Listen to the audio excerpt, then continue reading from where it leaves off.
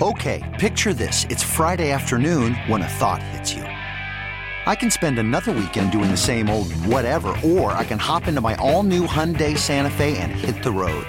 With available H-Track all-wheel drive and 3-row seating, my whole family can head deep into the wild. Conquer the weekend in the all-new Hyundai Santa Fe. Visit HyundaiUSA.com or call 562-314-4603 for more details. Hyundai, there's joy in every journey. We left Andrew Ivins. We were talking a little bit about Florida State, some of the things that they're doing up there with Coach Norvell, recruiting as the season is about to begin. Very tough schedule. No getting around it. Somebody who's on top of FSU year-round from Knowles 247 is Chris Nee, and he's kind enough to join us. Chris, thanks so much for taking the time. Haven't talked to you in a while. Hope everything's well. Hope your summer was good. Yep. Everything's going good. Hope you're doing as well. Hope you're doing good as well, Blue. Sorry about that. Yeah, doing well. And you know, I had an opportunity to watch a lot of teams this year and a lot of players. And, you know, as we look at some of the recruiting that's going on at Miami and Florida with guys who came under the Nick Saban tree, and in Dabo Swinney's, obviously with Napier, you have Florida State.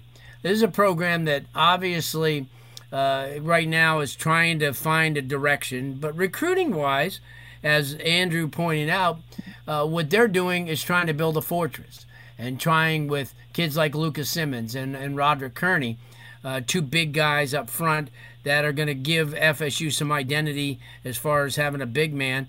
And then they went and got a few other kids like the Singleton kid, I think the world of. What do you think about the recruiting right now? I mean, obviously it wasn't very good last year or the year before, but as they're heading into 2022, where do you think they're at as far as recruiting? I think they're doing a good job of kind of picking their punches. They've done a good job of addressing needs, especially on the offensive and defensive lines. That's where they've had the most success in recruiting in their time here. Those are the positions they've done the best job of overhauling in their time here. You know, this year's class, Keldrick Falk on the defensive line is a really good one. Keith Sampson up in North Carolina, a really good interior guy. You mentioned the two offensive linemen, Lucas Simmons and Rod Kearney. Those are both guys that are going to help them on the offensive line. They've done a very good job in that sense.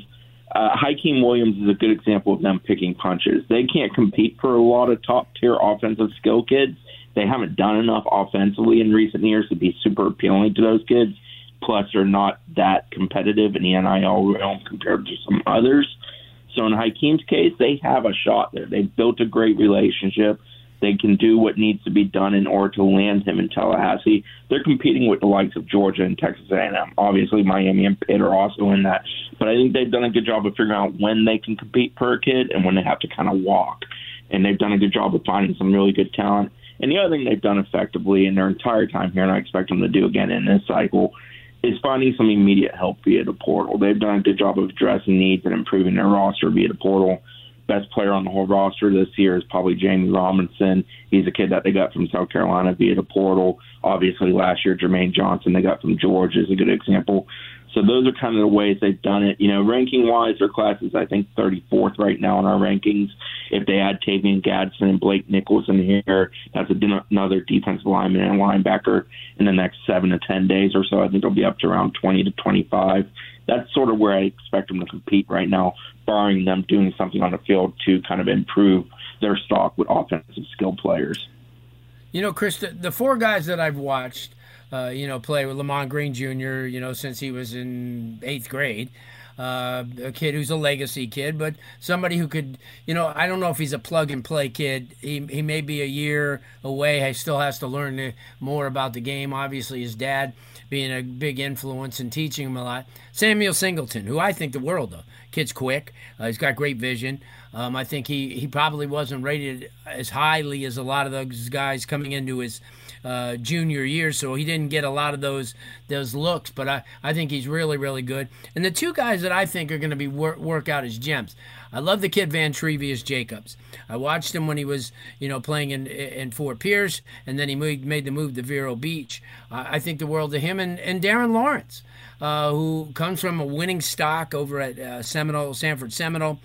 Talk about those four, because I think those four, being Florida kids and being guys that got some visibility in the off season, could really come in next year and make a push to get into that depth chart.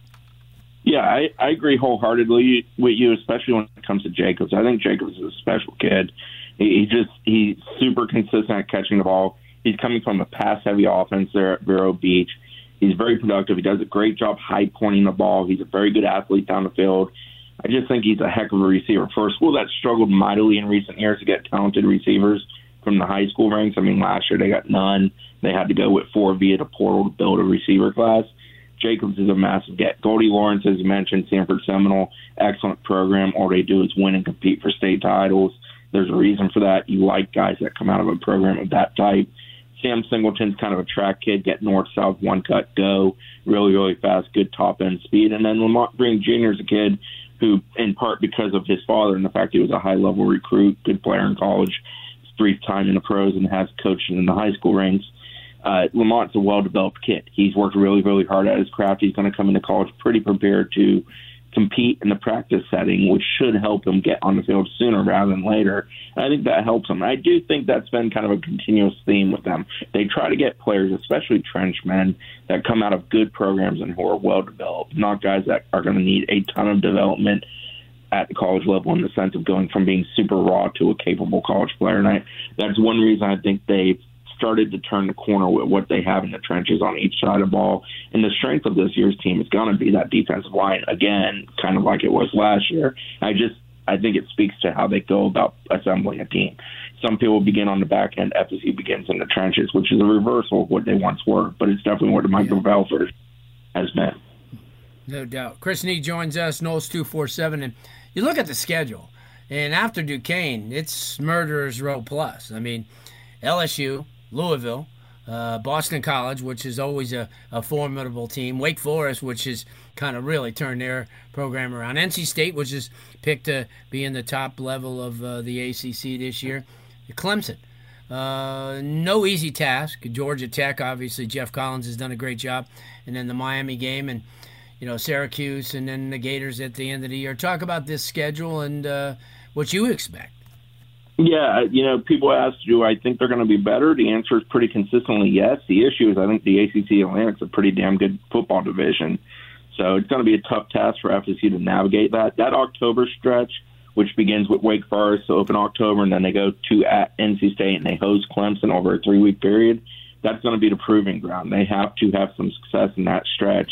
It's very easy to say that 2 of those 3 teams are certainly thought to be better than FSU, and I think Wake is one that most people would say they think is better than FSU on paper in the preseason going into the year. So they have to make a little noise there. And, it doesn't start easy. Well, they open with Duquesne, and that is a warm-up game.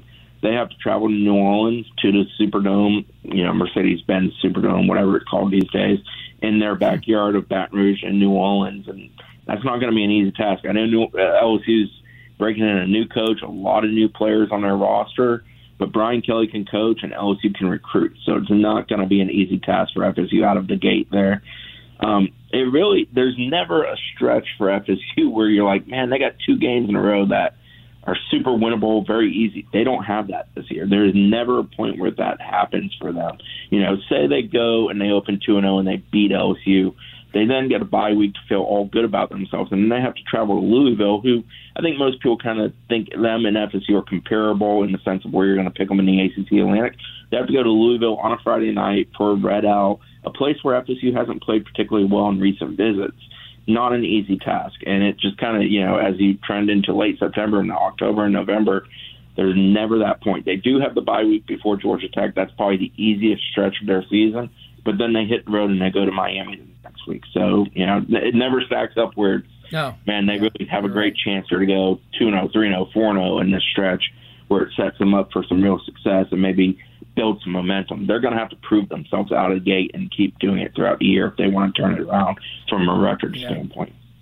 I would say there's no Jacksonville State on the roster, but that does, on the schedule, but that doesn't bode very well. Chris, let everybody know how they can follow you, because it's going to be an exciting year, any way you look at it. Knowles247.com is the website. Our Twitter is Knowles247. My personal one, CNEE247. Also, you can follow us on Facebook, Knowles247 on there. Good stuff. We'll catch up with you plenty. Thanks so much. Keep well, and we'll talk with you soon. Thank you, Blue. Good stuff. Chris Nee covers FSU and has covered him for a long time. He's a realist. This episode is brought to you by Progressive Insurance. Whether you love true crime or comedy, celebrity interviews or news, you call the shots on what's in your podcast queue. And guess what? Now you can call them on your auto insurance too with the Name Your Price tool from Progressive. It works just the way it sounds. You tell Progressive how much you want to pay for car insurance, and they'll show you coverage options that fit your budget. Get your quote today at Progressive.com to join the over 28 million drivers who trust Progressive. Progressive Casualty Insurance Company and Affiliates. Price and coverage match limited by state law. Okay, picture this. It's Friday afternoon when a thought hits you. I can waste another weekend doing the same old whatever, or I can conquer it. I can hop into my all-new Hyundai Santa Fe and hit the road. Any road. The steeper, the better. Because my all-new Santa Fe is available with H-Track all-wheel drive, so I can hit the trail without a worry in the world. Heck, with 3 rows and best-in-class rear cargo space, I can pack the whole family in with all our gear. We've got available dual wireless charging for our phones, so we'll never lose touch with civilization, and we won't lose touch with the primordial power of Mother Earth. So which is it? Waste the weekend or do something a little more epic? And conquer it in the all-new Hyundai Santa Fe. Visit HyundaiUSA.com or call 562-314-4603 for more details. Hyundai, there's joy in every journey. T-Mobile has invested billions to light up America's largest 5G network, from big cities to small towns, including right here in yours. And great coverage is just the beginning. Right now, families and small businesses can save up to 20% versus AT&T and Verizon when they switch. Visit your local T-Mobile store today.